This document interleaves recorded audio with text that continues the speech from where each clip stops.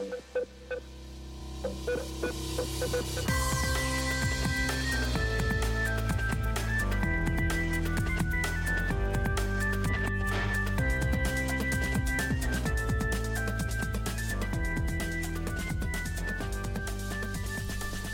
back to Burn the Haystack with Josh and Jesse. I'm Jesse, and today we have a great interview coming at you hot, Jess Shipton. Now, I just want to back up, and you'll see this in the episode, but I want to set the stage for Jess because she seems like an ordinary girl, a really happy, bubbly girl when you first meet her, but she's actually accomplished quite a lot in her life, and that can't be overstated. When she was just a teenager in high school, she started this blog called Smile Without Reason, and she has used that blog for many, many years since to encourage people, to write about her travels and her experiences, and really to minister to people all around the world. Not only that, but just a little while ago, Jess started her own digital social media marketing company, which now has dozens of clients all around the world, and she is helping those clients to sell their products and services even better and even greater than they would before.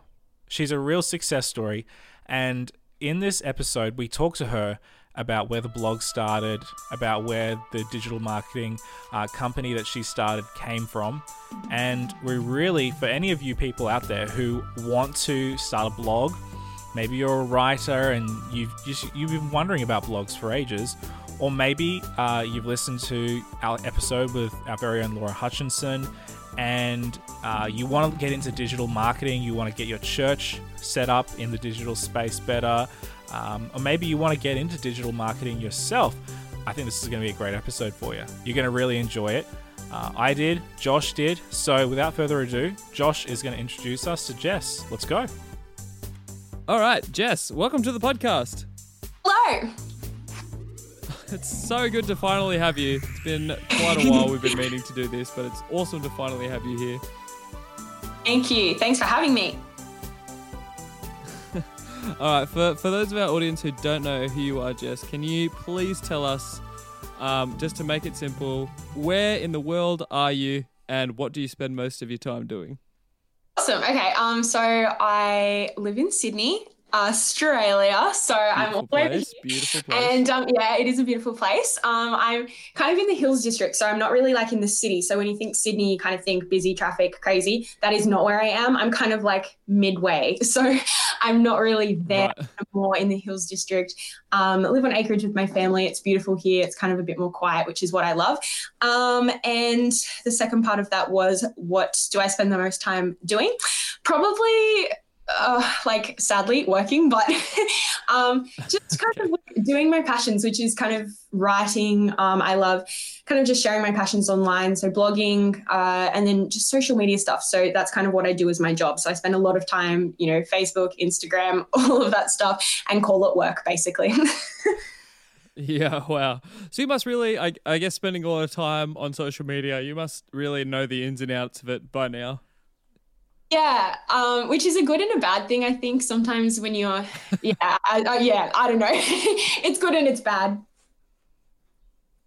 Mm-hmm. Yeah, totally.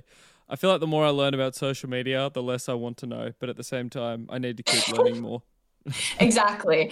King Zuckerberg and all of his minions, and then you get kind of scared about all of that. Particularly when you're in the marketing world.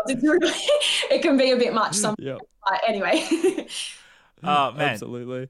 Jess, can you tell us? Did you always have like a passion? Because like we're starting to, the sort of people that we are at our age, we kind of grew up in a way with social media. Like when we were kids, that was when it's really started to hit off. So when social media first came out, were you like on that bandwagon right away, or did it take a while for you to kind of get on?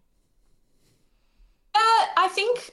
Yes and no, because, I never had, MySpace or anything like that. The first thing I had was, I think, You missed out. Oh, yeah, I know. I get told that a lot. What the other ones are, I don't know, is Bimbo a thing? I don't know. Bimbo. Bimbo. Yeah, that's a different thing, man. Yeah, okay. I was there, guys. I was there. Yeah, so I think the first thing I had was MSN, where you could like nudge or shake people's screens and stuff. Yeah, I would, So yeah, good. loved doing that stuff like that. And Skype, and then probably from there, I think I got Instagram back in the day. And where you would kind of just post random stuff. Now it's you've got to have a curated feed. It's got to look beautiful. Got to put the filter on it and stuff. So back when you would just post photos of your dog and whatever. But yeah, so I kind of did, but I didn't take it seriously, and I never thought it would be a job. That's for sure. So that's kind of just come up out of the blue. But yeah, I'm loving it. It's great, and it's opened up. It's been great. What came first? The passion for blogging or the passion for doing like social media and marketing and stuff? Definitely blogging. I've always loved writing. Ever since I was little, I would be writing, shopping lists and kid stories for my younger sister. I just wrote everything down. I even, my parents and my family, my family hated this, but I would get a whiteboard out and I would pretend I was their school teacher, and I would, write lists of things to do. I'd get out worksheets. I'd get them to draw things. I created a newsletter called the Shiptons newsletter for my family, and I sent that out to them every week. And, I've still got all of those things. It's great. But so writing was definitely what I loved doing. And then I basically was able to just turn that into a passion. I never realized that, when you have a platform and you can actually use that for different reasons, it made it so much more intentional, I think, and that's where everything just changed. And then bringing social media into that as well, studying that at uni, doing all of that kind of. Yes, you can study social media at uni. I was Wow. by that. It was weird. But yeah, so I think just all of it came together in the end for me. I realized that I could leverage my writing through social media. So the love for writing definitely came first. That's so cool. Man, I wish I had a family newsletter. That sounds amazing. Like super corny, but amazing. Yeah, if you saw what I made, I had a full Ask Jess section where I got people to ring me in during the week, and my family were great. They all just jumped on, and they totally went on board with it all. But man, it's so cringy looking back on it now. Maybe I should bring it back. Maybe I should do it and a monthly thing, but I'm sure they'd love it. But anyway. Oh, that's so cool. So I'm sure we have a lot of listeners who already follow your blog. And if not, all of our listeners should be following your blog. So we're going to keep drilling that. But for those who don't and aren't aware of your blog, what is your blog called and what's it about? Yes. So my blog is called Smile Without Reason. And essentially it's my whole mission with it. It actually started off as me writing I started it back when I was in grade 10. I had work experience at Australian Women's Weekly, which is just a magazine.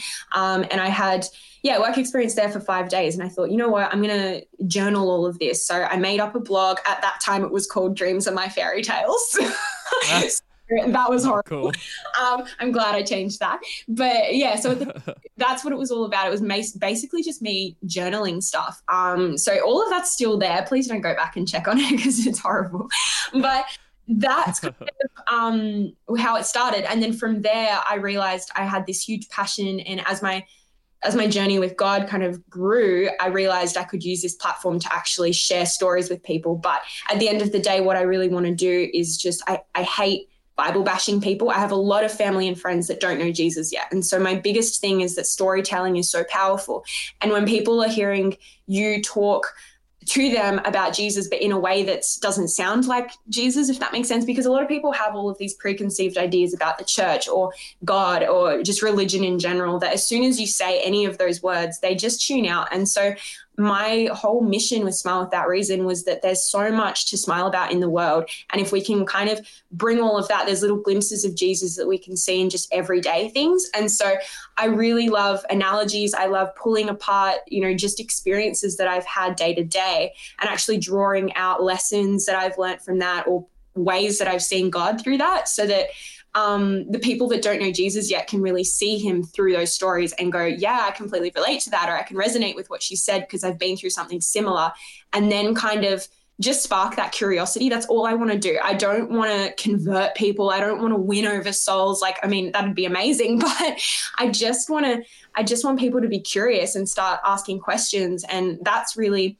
where it is. I mean, and at the same time, I'd love to just feed people's journeys as well. So encouraging, empowering, blessing people through my stories who are already believers. Of course, that's something I want to do, but I'm really there as well to just make it in a palatable way, I think, for people who don't know God yet. So that's basically my big mission with it. That's so cool. That is so cool. Seriously. Thanks. But but I must admit, when I think of blogging, generally I think of older bloggers. You know, like I think of people who, you know, they have maybe a journalistic past, or, you know, they're like a church leader or a business leader. It's almost like, for our generation and, you know, and Gen Z, it's almost like blogging has become kind of a thing of the past. Like I don't know of that many young 20-something-year-old bloggers anymore. I said vlogging because that's what it's almost like. It's vlogging now. It's not blogging. What have been some of the biggest challenges that you've had to face in building a blog? Like, has it been hard to find content, or is it just kind of spilled out of you? So what are the biggest challenges that you've had to face? Because you've been building this for how many years now? Well, I started in grade 10, so I think, I don't even know, that's like 6-7 years ago, maybe. Heck, Yeah, that's something like insane. that. But as I mentioned, like I kind of started off with a different intention. I suppose it was just for fun. Now I'm really there with this passion that I go, wow, you know, I don't have many people who follow me and all of that stuff. And that's fine, because at the end of the day, I've realized and I think this kind of will answer your question, like my biggest challenge is when you put yourself out there to people, you don't just like, yes, there's room for copying criticism or whatever, or people, you know, conversing with you in a way that you're not used to because keyboard warriors. But not just that, but just, I think, as you said, consistency in content, getting stuff out there, but also just in the online world, comparing myself with other people. That has been my biggest challenge. I often wonder who would care if I just shut up shop and didn't write on Smile Without Reason anymore? Like, would it matter? I'm not this big shot Christian blogger out there, like, and there's heaps of them out there doing seemingly the same thing as me. So I'm just like, so what would it matter if I did just stop doing that? And I think as creatives in general, whether you're podcasting, whether you're making videos, whether you're writing, whatever that looks like, you know, we tend to fall into the trap of comparison, whatever that might look like. And so I think for me, that's been a big challenge, because I just think to myself, would anybody care if I actually just stopped writing? Would they notice? All that kind of stuff. But I think something I'm learning is I love to think of it as like the candy grabber analogy. So that's like, you put money into a candy grabber machine and you nudge the candy or the chocolate closer to the edge. And I just want to be that next person who nudges someone closer and closer to Jesus. I don't necessarily want to, you know, lead them to Jesus. I want to point them in his direction or something. But like, you know, I want to nudge people closer to him, and I want to be that next step. So if I stop doing what I'm doing, somebody might miss out on that. And I know that might sound like, oh, she thinks she's, you know, whatever, but it's just when we realize that we all have this platform, and, you know, if you have one follower, you have influence. And so that to me is just my encouragement to keep going and keep doing it, because if there's just one person that gets a little bit of a glimpse of God, who or even just their faith, you know, is in the rocky part, and I'm that person, or something that I have shared from somebody else's content on my platform, if I've been that gateway for them to get a little bit more encouragement, then I would be stoked, you know. And the hardest part, I think, as a content creator, is that sometimes you don't know whether you're actually doing that, because, you know, people will cheer you on from the sidelines, but they won't always tell you, oh, that piece of content changed my life or whatever. And so that's also another thing I find, you know, you're not always told that what you're doing matters or what you're doing is changing lives or impacting people. But trust me, there are people like that are out there and that are actually going, you know, what she just shared, or that video or that message was so for me, but they won't actually take that next step to tell you that. So I think when I realized that, it just made it so much more intentional for me. And I was just like, you know what, I'm not doing this. I'm just going to I'm going to keep pressing on. I'm not going to just close the doors on Smile Without Reason. I need to keep doing this, because it's better for me to be creating content that I feel could touch somebody rather than missing out on that opportunity altogether. Oh, wow. It's a good word, Jess. That's good. You can preach. No, I don't know about that. I think I can really resonate with what you're saying. I mean, even with what we do here, there's been so many times when someone will come up and be like, oh, I've been meaning to say for like 9 months now, but that episode you did, this one, which was like 9 months ago, it was so helpful to me. And in my head, I'm like, why didn't you tell me at the time? I could have used that help at the time. You know what I mean? It's so exactly. A lot of people, they only get in contact with their favorite content creators if they have a problem. It's never normally if they like something and if something's good, which is frustrating. Yeah, it seems like it's almost always the haters that they jump on the bandwagon a lot more quickly than the people that are finding like actual value in what you're doing. So maybe it's just human Exhibit nature, A, YouTube comments. No, but anyway. But that's awesome, Jess. I want to know, I've got so many questions. Okay, I think the best one to go right now is what positive feedback have you had on the blog? Like, have you had any, like, what are some of the messages that people have sent you that you've been like, oh my gosh, I can't believe like that came from my blog?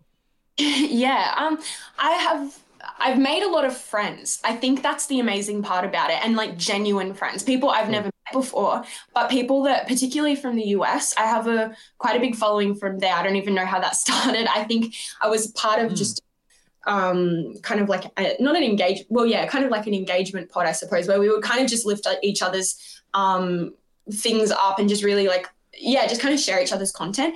And there was a lot of people there who they were just genuine people and from all different walks of life. And because of that, we were able to connect on such a deeper level. We pray for each other. We, do all of these amazing things. We share life journeys. Like one guy, his wife just had a kid and they were sharing about that on there. And these are people I've never met before. And it opened up such an amazing opportunity for that. And then, I've had people email me or whatever and ask, I'm going through something at school. There was this one guy and he was in year 11 or 12. I can't quite remember. And he was going, I think he must have been in year 12 and he was going for school captain. And he was like, I'm just confused, Jess. Like, why aren't I getting it? I feel like God is calling me to be school captain so that I can, really be a leader and share, all of this, all of his goodness and stuff. And I just said to him, I'm like, dude, you don't need a badge to be able to do that. Like, you don't need to be captain. You don't need that label. Often we try to put labels on ourselves so that it's like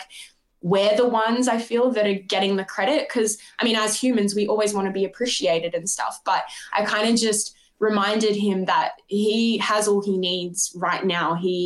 He's got Jesus. He can share Jesus right now. He doesn't need that school captain badge and stuff. So just to be honest, like the good feedback about when people, send me stuff and go, thank you so much. This message was for me. Like that means so much to me. But the fact that people come to me and just ask me to pray for them, even like that's incredible. So, all of it in a nutshell has just been amazing. There's, some comments I don't really get any hate at all. I've been really blessed with that. I get some people going, oh, I don't really agree with what you said or something like that. But we just have a conversation in like DMs or something about it. And I'll just get to know their story and I'll be like, yeah, I totally relate to that. Yeah, whatever. And stuff. So I think just taking it off, like taking religion off the pedestal and putting relationship there instead, that's what I've really come to realize is so important with online platforms because, we scroll and we see a curated feed of really pretty images, but there's a real life person behind that going through possibly some really messy stuff. And when we actually take the time to get to know those people and what they're going through and how we can offer anything, whether that's just encouragement, whether that's a Bible verse, or whether that's actually prayer. Like I literally sometimes ask people, hey, send me a voice memo or send me a message or something and I'll pray over you. And so I'll send them a voice memo or a video back of me praying for them. And that's where I've had the deepest connections with people that I've never met. So that has really been an amazing opportunity and just awesome kind of connections that I've been able to make online. How has blogging changed the way that you think about your own faith and, spirituality, your walk with God and that sort of stuff? Yeah, that's an awesome question. I think just being real with people, people just appreciate authenticity and they appreciate people being genuine and not kind of just beating around the bush. And so for me, I really have realized that if I don't have it all together, or if I don't have all the answers, people appreciate when I actually am open about that and just go, you know what, I actually don't know the answer to that, or I'm on a really rough part of my journey right now with God, or something like that. And I actually say, yeah, sure, I'm a Christian, but I'm not going to put myself on this pedestal and just pretend like as soon as you become a Christian, or as soon as you have Jesus in your life, that everything is good. You can still wrestle with God, and you can still wrestle with questions and not have things all sorted out when you are a Christian. And I think when people realize that, particularly from, when I say the outside, I just mean non-believers or whatever. But when people realize that, they kind of go, oh, wow, she's just a human like me, rather than go, oh, she's this religious person or whatever. So I think that has really, like blogging in that way has opened my eyes just to the fact that there are so many different people with so many different perspectives. So and at the end of that, you just have to be real and be human with them, because that's how we all connect. And putting that relationship above the religion side of things, I think. Yeah, that's really good, Jess. I love that. I'm curious, is there like a particular, because I can really, even through the power of the internet, I can really feel your passion for connecting people to Jesus. So has there been a particular experience for you that has driven you to do all of this? Like what drives you to do this? Yeah, awesome question.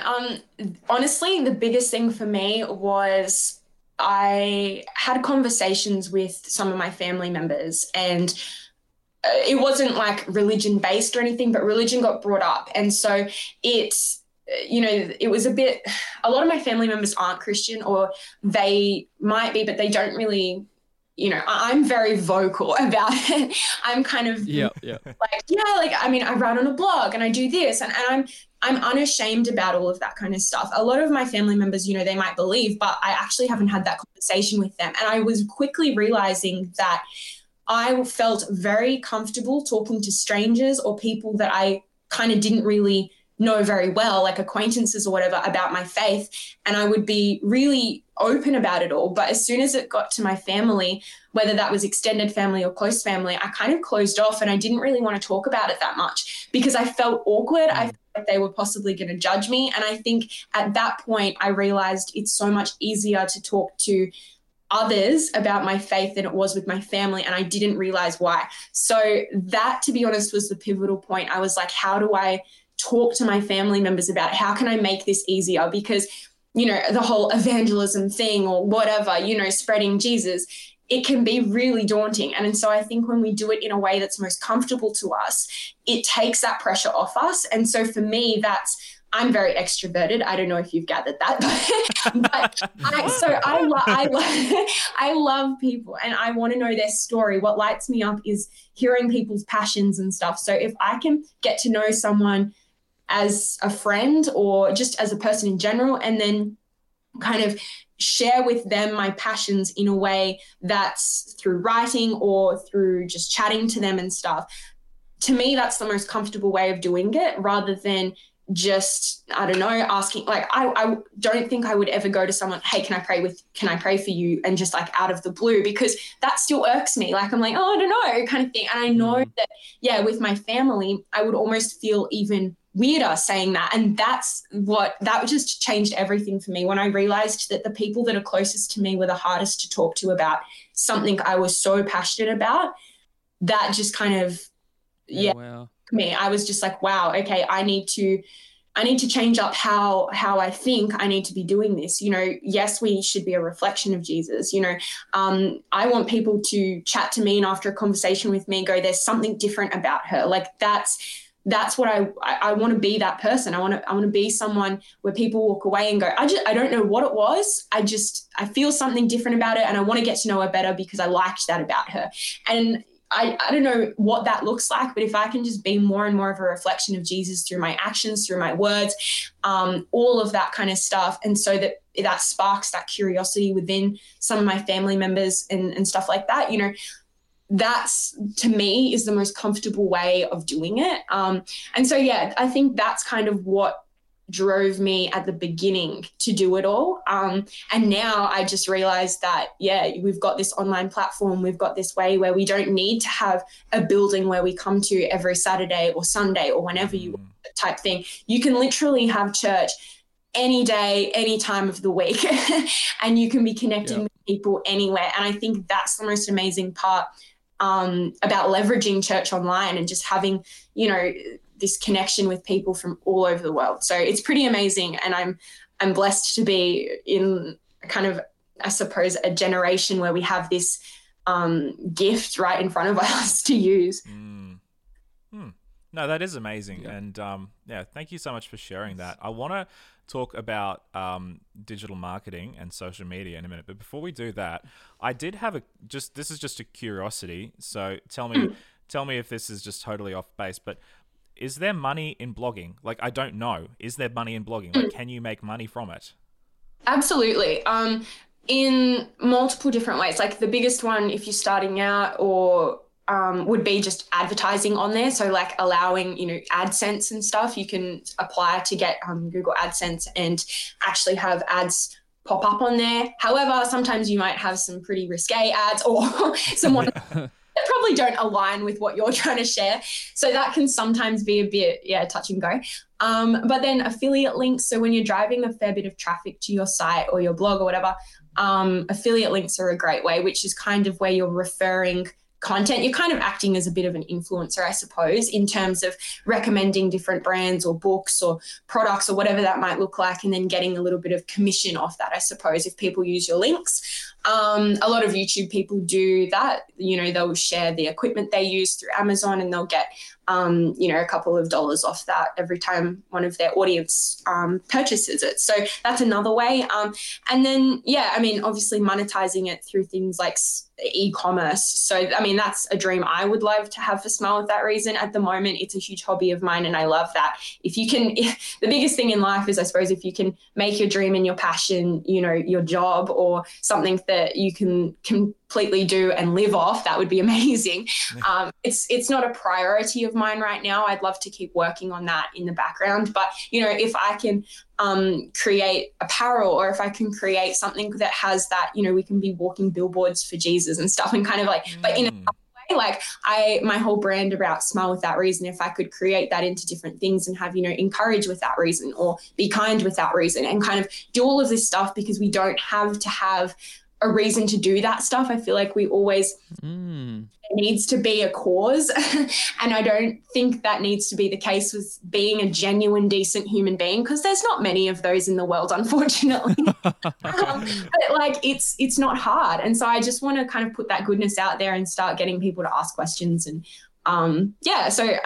plenty of ways to monetize your blog. But obviously the biggest thing is just being consistent with content and then driving that traffic there. And one of the best social media, well, it's not really a social media platform, it's more of a search engine platform, is Pinterest. And that's a really good way of driving traffic to blogs or to different websites and things like that too. So, but again, that's one of the ways you could do that. Explain to us how that works with Pinterest, because I've actually never heard that before. How does Pinterest link with your blog? Is it just in creating boards and stuff like that?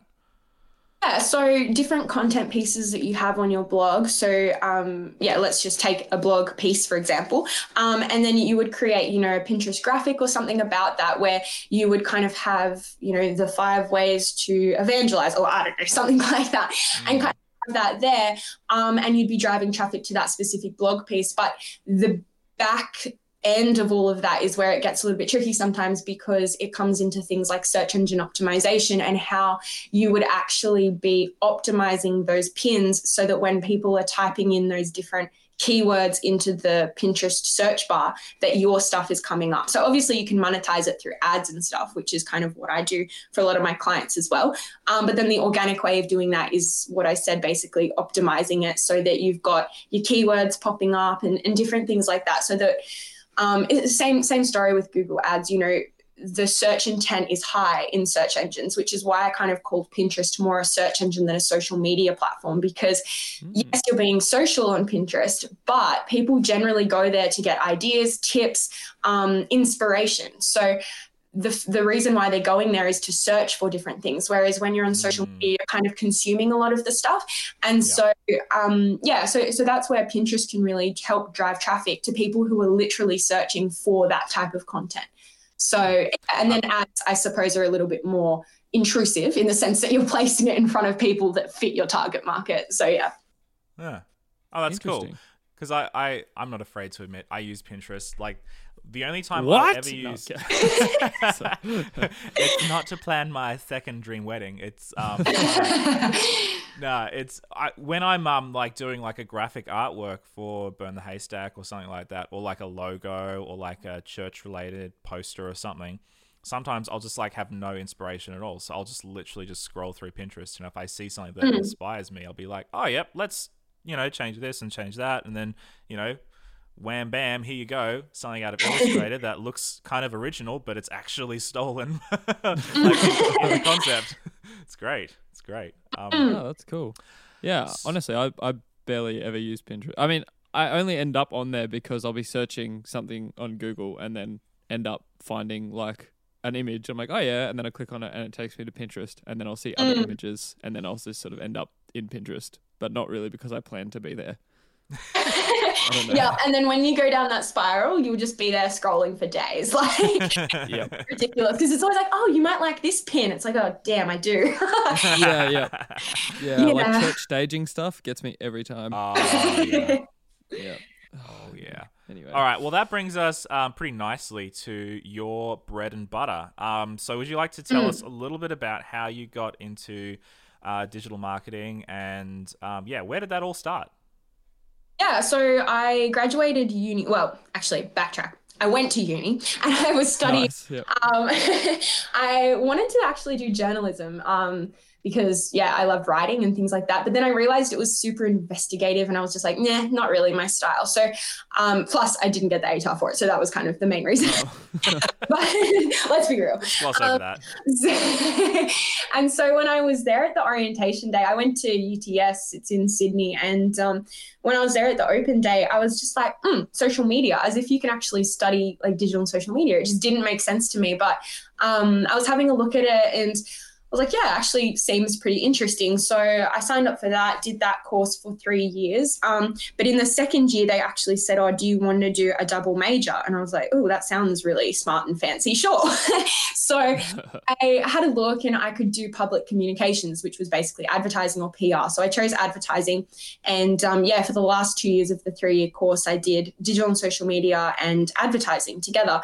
And so I graduated in my 3rd year, end of that. And towards the end of that year, one of my good friends at uni that I had made, her dad worked at a ad agency. And basically she said, look, they're looking for somebody and they don't really want it to be me because I've already worked there before. So would you be keen? And I was like, sure. Okay. So I went for the interview. I got the job. I worked there for about 10 months.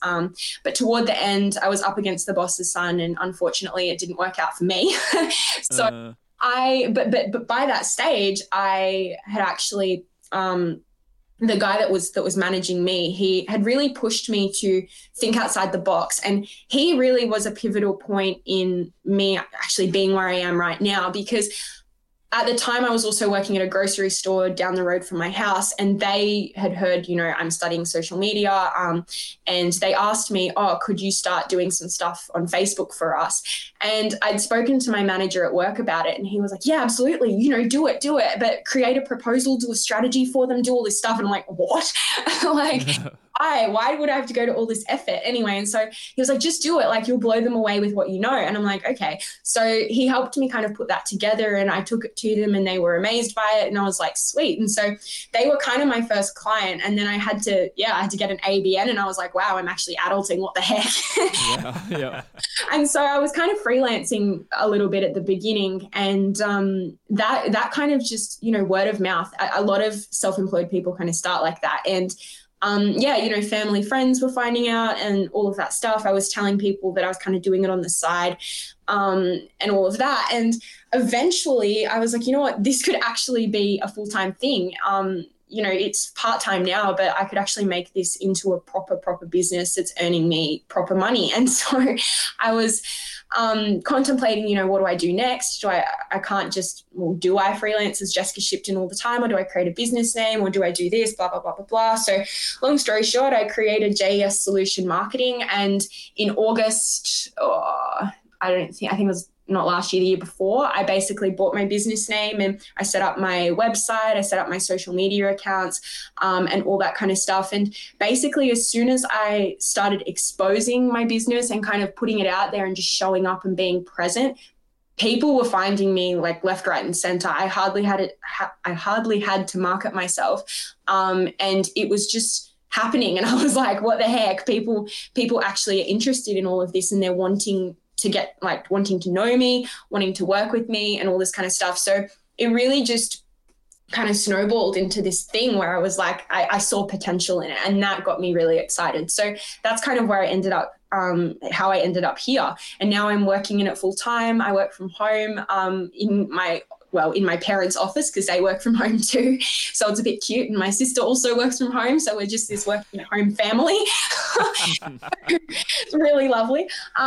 But yeah, so I love it. It's amazing. I never would have thought this is what I'd be doing, but it's just insane when you kind of backtrack and go, if that connection with my friend at uni had never happened, I would never have gotten that job. Would I have met my manager, and would he have actually pushed me to do this? And like, so many things may not have lined up to actually lead me to where I am now. And so I'm just thanking God for all of those opportunities that have kind of opened up new doors and led me to where I am and what I'm doing now, because I'm here now and I've got, 30 clients, some in the US, most from Australia, and all around Australia and stuff. And I'm just being able to make connections with these people, learn about their brand and their business, and kind of just leverage that online. So I do search engine marketing, social media marketing, and content creation and copywriting for people. And it's just been the best, because I get to cheer people on, and that's what I love doing. So yeah, it's been amazing.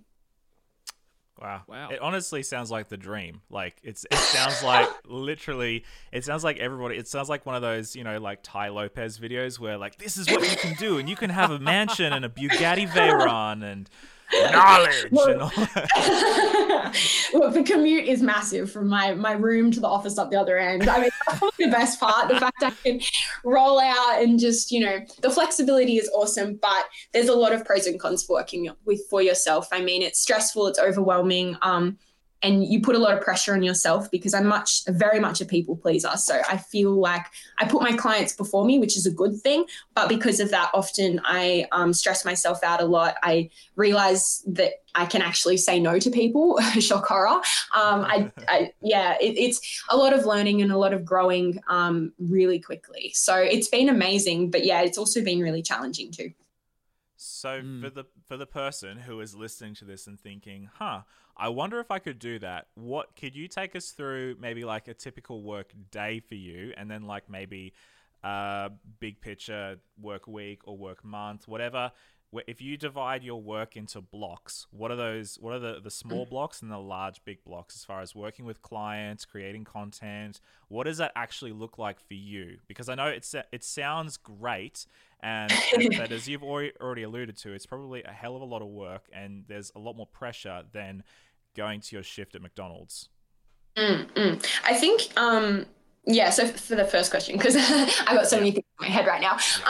But yeah, so I find my work kind of goes in cycles, in like monthly cycles almost, because all my clients, they differ massively. I've got some clients I've got a lot of photography clients, and then I've got some that are pyrotechnicians, so they blow stuff up, which is, so they're like a fireworks company, which is awesome. So I've got a bunch of different clients, and they all have different needs. So that is a juggle in itself, kind of working out, some clients need a lot more attention than others and all of that stuff, but it generally works in cycles. So at the end of the month, I'll be scheduling content for the following month. And then in that first week of a new month, I'll be reporting on the previous. And then in the middle, it's kind of of where I onboard new clients, or I start creating content and content calendars for the following month. So it kind of just goes in a cycle of creating content,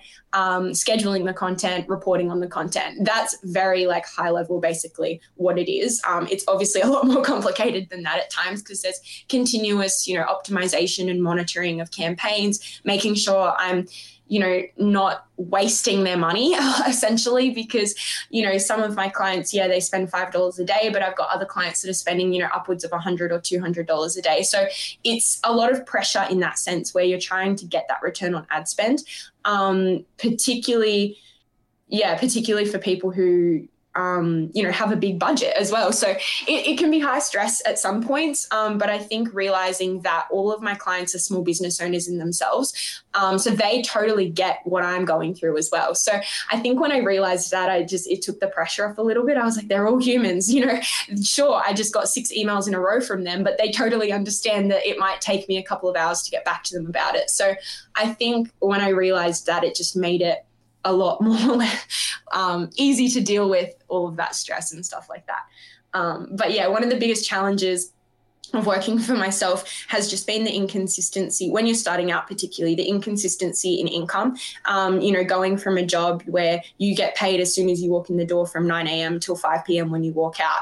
All of that stuff, it's fantastic, and you've got that reliable income coming in. But when you're working for yourself, all of those hours you're spending responding to emails aren't billable time. So you are not getting paid a.m. till 5 p.m. You're getting paid for the stuff you're invoicing. So that has been the biggest struggle. And I think that's what's driving me the most to want to pursue, things like possibly doing digital courses or creating some sort of stream of passive income where I can have that reliability there, so that now that I'm 2 years into it, I'm getting more consistent income now, but still it's a struggle because, some clients, as I said before, are more demanding than others. And, others I might not do work with for a couple of weeks or months or something. So when I invoice, it can be quite up and down. And that's probably the biggest struggle that I found with it all. Wow. How do you, what keeps you, because I think the biggest challenge for a lot of people being, because you're just by yourself in your office working, or, just by yourself working on your blog. How do you stay motivated? Yeah, I think I've gotten onto the podcast bandwagon lately, guys, so you'll be happy about that. Okay. I listen to a lot. I listen to, some stuff while I'm working. But to be honest, working with mum and dad has actually been really good. Oh, cool. Most kids, I feel, wouldn't say that, or just anyone who's working with their parents probably wouldn't say that. But it's actually been really good. They're in a completely different industry to me. They're both accountants, so that's helped a bit running my own business, 100%. Being able to bounce ideas off somebody, I think, is the best thing. When you're doing it all in your head and you go, is this a good idea? Isn't this a good idea? Having that support network has been the best thing to keep me motivated. Having, a bunch of kind of cheerleaders there that are going to clap for you even when you're not watching, So on Instagram, I've got a bunch of girls that are young entrepreneurs and stuff like that, who we just kind of cheer each other on that platform. I mean, I've met some of them. Yesterday, I had a meeting with one girl. She's, in her 30s. She's got a kid. She's kind of a mumpreneur, they call them. Wow. Yeah. So we were chatting about stuff. So being able to actually take those online experiences and connections and turn them into real life friendships has been amazing, because they totally get it. And it's sometimes difficult to talk to people that might not be on that same journey. So it's really nice. I think support network is the biggest thing. And when you have those people that, are cheering for you, they're wanting to really see you succeed. Finding your people, really finding that circle, because it's so important, and it can get lonely. Like, I'm in my house with my family and we pretty much see each other all the time because we all work from home. But you can still feel kind of isolated in the sense that, will anybody really understand the stress that I sometimes go through, or whatever. So definitely finding those people who get that, and then having conversations where it makes you feel less like you're doing it all by yourself, even though you are a self-employed business owner. So, Yeah. You mentioned before some clients are more demanding than others. Mm. In your industry particularly, you're dealing with people, and some people are lovely to work with, some people not so much. But when it comes to your role as a digital marketer, what are you finding the most? What are you having to reteach people or trying to get people to relearn about digital marketing and social media? What are those misconceptions that you just wish that people could kind of get their head around and would make your life and the life of, their potential customers so much easier? Honestly, it's just that the marketing process takes time. I constantly get asked by people, okay, look, my clients are angels, to be honest. So I don't really have, when I say demand, I mean like workload. So they're all pretty good. I've been very blessed with that. But of course, there's that conception, I suppose, or the misconception, sorry, where people go, so I put an ad out, but I'm not seeing any return on ad spend, and it's been 2 days. And it's like, please. So that part of me, I've had to kind of instill into all of my clients, go, look, this is a process. We actually need to create a funnel type strategy. Essentially, that means that we are putting content out there that is top of funnel. So people are coming across it and going and are interested in it, but they're a cold audience. So they're not necessarily your nitty gritty target audience. You're not specifying it really down to the T. You're kind of starting off a little bit more broad, putting that content out to them, and then you are retargeting them and nurturing them into a sequence where you're kind of creating this workflow approach and this funnel where you're nurturing them down this journey, I suppose, from this place where they've known you to this place where they're going to like you and then they're going to trust you. So it's this whole know, like, trust factor. And if you're in an e-commerce business, which most of my clients are, you really need to be mindful of that because I could go into a lot of detail about this, but I'll spare that. But there's just so much opportunity out there for when you retarget specific people. So in this funnel approach, you'd be looking at a top of funnel video maybe that would kind of brush over a topic or something like that, or a service or whatever that might look like. But then you would be retargeting the people who have watched a certain percentage of that video, for example. And those are the people who are obviously engaged in your services or your products. They're the ones that are that warm audience. So they're the ones that you might be, retargeting to with a promotion or an offer or with your sale ads. So that's where I found the most conversions with my clients has been that retargeting, that remarketing, people who are familiar with the brand already. That's the kind of stuff. Okay, I'm that person. If you go online and you're buying a computer or something or a shirt, and then you log off and you go into Facebook and then you see the shirt or computer pop up on your feed, that's me. Not like that's the stuff that I do. And it's because of that, that helpful marketing, the stuff where you've seen it before. It's not just something random where, you're a guy, but you're getting, lipstick ads or something. You know what I mean? Like it's helpful marketing because the marketers are understanding the audience and remarketing to people who are a warmer audience. So it's kind of that. And so to answer that question, it's really just that marketing is a process and you can't just jump in and spend money on ads and just expect that it's going to happen overnight. This is particularly hard with e-commerce clients because they've got that return on ad spend. They can see, if I spend $1, how much money am I going to get back from that or whatever. So, and then it's even harder with people who don't have that kind of, I suppose, product or service. So, for churches, for example, it's super difficult to get that return on ad spend. I mean, what are you going to track? Souls that have been won? Like how the heck? It's kind of difficult. So kind of really jumping into my client's business and their brand, understanding what they're wanting to get out of the marketing campaigns and stuff, and then working out the best approach to do that is kind of what I do. But getting them to understand that it's a process and that it's going to take time and it's an investment is the hardest part.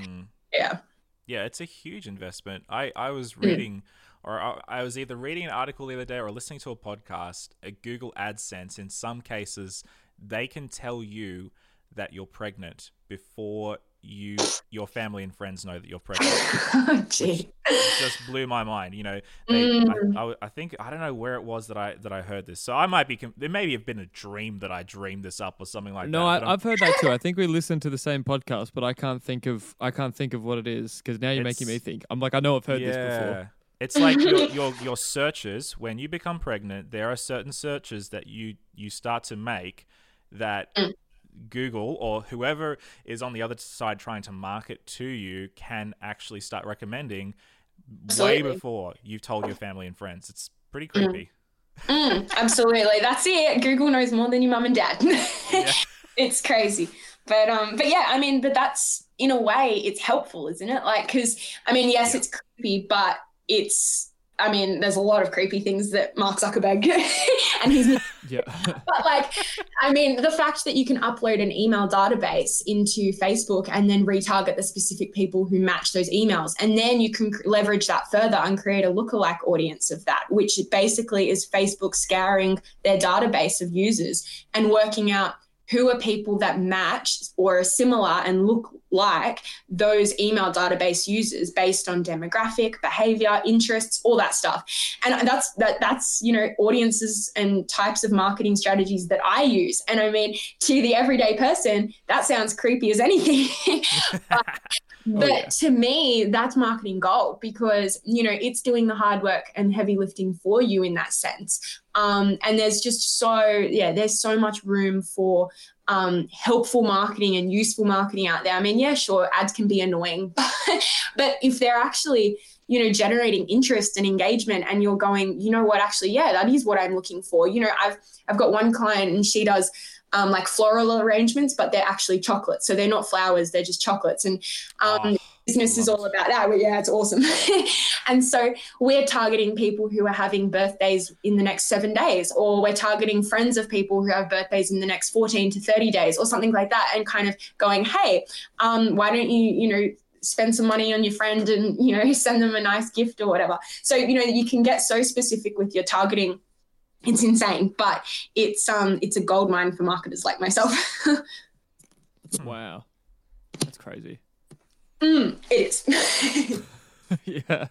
I think we just don't realize the depth that you can use something like Facebook. You know, like when we're on this side of it, we're not in marketing. But then hearing this sort of stuff, you just have no idea the depth of what it can do. It's such a powerful tool. It is, yeah, definitely. All right, so we are almost out of time, which feels so sad. But I would love if you just imagine for a moment you're having coffee with somebody and they're saying, I want to be a blogger or I want to be a digital marketer. Could you first give advice to that person who maybe wants to start being a blogger? And then after that, could you tell us what advice you would give to somebody if they were interested in getting in digital marketing? Okay, so for blogging, I would say just start. And I feel like that's such a cliche thing to say, but I think that was a pivotal moment for me because I had been writing for ages, but I didn't actually put it out there. Because I was scared of what people would say. And I was just like, this is weird. Will people care what I say as well? And I think that kind of stalled me for a long time. And honestly, the first time I shared it and made it public and put my website out there and told people about it, I didn't even do that. My sister had to come into my room. I had the Facebook status ready to go and I was going to press submit or publish or whatever it says, share. And I was like, nah, I can't do it. And I walked away. And when I walked back in, she'd gone and done it for me. And I was like, oh, what the heck? And so honestly, I totally get that, like that fear of just, but what if people don't enjoy it? Or what if this fails? But who cares? Like, just do it. If you've got a passion for it, everybody has the opportunity and the platform. And yeah, I think it just comes down to if you've got one person that's following you, one person that's interested in what you're saying, you've got influence. So just how are you using that, basically? So that's kind of what I would say to somebody who wants to do blogging. Digital marketing, very similar in the sense of just start, but I think to change it slightly would be maybe never stop learning. Don't feel like you have it all, figured out. I mean, it's great to want to be like that. But I think for me, a massive learning point has been, yes, I know more than what some people know, and that's great. But I also have to be looking up to other people who know more than me and learning continuously from them. So always be willing to grow, upskill, all that kind of stuff as well. I think that's super important because we often just put ourselves in a box and limit ourselves to what we're comfortable with. And I think being comfortable is great, but it doesn't get you very far. So stop settling and limiting yourself for that and just start kind of really believing in your potential. I think, as I said before, my huge passion is just seeing people light up when they talk about their dreams. You can hear it in their voice, you can see it in their eyes. That lights me up inside because I'm just heck yes, you're passionate about this and I can fully see it and I want to cheer you on. So when I hear people have dreams about things, I'm just in their corner backing them 100% because that fear of failing is so real and that fear of the unknown is so real. But if you're letting that hold you back from actually starting and trying, you're actually doing yourself a huge disservice because God's placed this massive passion in your heart for a reason. And whatever that might look like, it might not seem like marketing is something that I could be doing to glorify God, but I'm helping churches get their names out there. I'm even just making connections with people and stuff. And so there's so many different avenues that we can be just not even, just, I don't know. There's just so many things I could say about this, but I think, blogging is the start and digital marketing, don't limit yourself. Don't settle for, that scarcity factor. Just know that you can completely kill it at whatever you want. Just keep striving for that. So I don't know. I feel like I'm just preaching to myself here now, but yeah. It's a good word, Jess. It's a good word. I love that. What was it? Being comfortable is great, but it doesn't get you very far. I love that. Exactly. So hey, I think that's an awesome place to finish it. So just one more time, where can people find you online to see what you're doing? Yeah, absolutely. So if you're interested in my blog, Smile Without Reason, that's my handle on Instagram and Facebook. And then I've got my blog, my website as well. And then if you're interested in my business side of things, JES Solution Marketing is my handles and my website. So yeah. Well, there you have it. That was our interview with Jess Shipton. Once again, all the links for her social media marketing company, JES Solutions, as well as Smile Without a Reason blog are going to all be in the show notes for you to check out. If you are a church or a company that would like to use her services, I recommend her. I'd rate her. She comes highly recommended from me. And Josh, so whatever that's worth to you, I just really enjoyed this conversation with her. It's so great to have people like her who are switched on in the church space, who are not only passionate participants in helping getting the message of Jesus out there, but are also really competent, really skilled, hungry to learn more, hungry to improve, and willing to share some of that knowledge with plebs such as you and me. Anyway, with all that said, we are done here. I just want to quickly plug for the rest of you guys. If you haven't already subscribed to Burn the Haystack, please go ahead and subscribe. We'd really appreciate if you did on whatever podcatching app that you use, whether it be iTunes, Google, Stitcher, Podbean, Spotify, and whatever else is out there. There's a bunch out there. One of my favorites, and the one that I use the most, is Pocket Casts. I love Pocket Casts. I find it a lot more clean than Apple iTunes, Apple Podcasts. But, whatever works for you, works for you. And if you have not already, we'd also really appreciate it if you would write us a review or just give us a rating on whatever podcatching app you're using. It helps podcasts get out there, helps support what we're doing, and it helps more and more people to be able to hear about the awesome interviews and the other stuff that Josh and I get to do. But for everything Burn the Haystack, of course, you can just go to burnthehaystack.org, where you'll find links to everything that you need, the blogs, the episode links, where you can listen, a little bit more about us, and everything in between. And finally, one last thing. It's I'll be honest with you guys. Plugging stuff isn't really my favorite thing in the world. I know that it has to be done, but for what it's worth, I know I'm not a salesman, so I wouldn't blame you if you tuned out when the plug starts to happen. But seriously, the Facebook group, it's the Facebook community group, Burn the Haystack community. It's a group that we've started with the real intention of being able to connect with you guys on a more personal level. Groups just level the playing field, whereas on a page, we're sharing links and we're sharing photos and, all the sort of stuff that you expect on a page. It's kind of a bit corporate, to be honest. But on a group, I can reply, you can reply, Josh can reply, and we can all just have a great time together. And groups, they're just so much more personal. And Facebook is really putting a lot into groups, and they have a 5-year goal of getting all their users into a group, actively participating. It's a great place to be. So if you would like to join the Facebook group, all you have to do is just search for Burn the Haystack and find the Burn the Haystack community group on Facebook. Click to join, answer the secret password, Poppy Gloria, and you'll be able to get in, no questions asked, apart from the question to get you in. But no more questions after that. So anyway, guys, head over there. It's a beautiful place for us to just share our questions. It's a beautiful place for us to be able to just, be community. So without any further ado, that is Josh and Jesse out.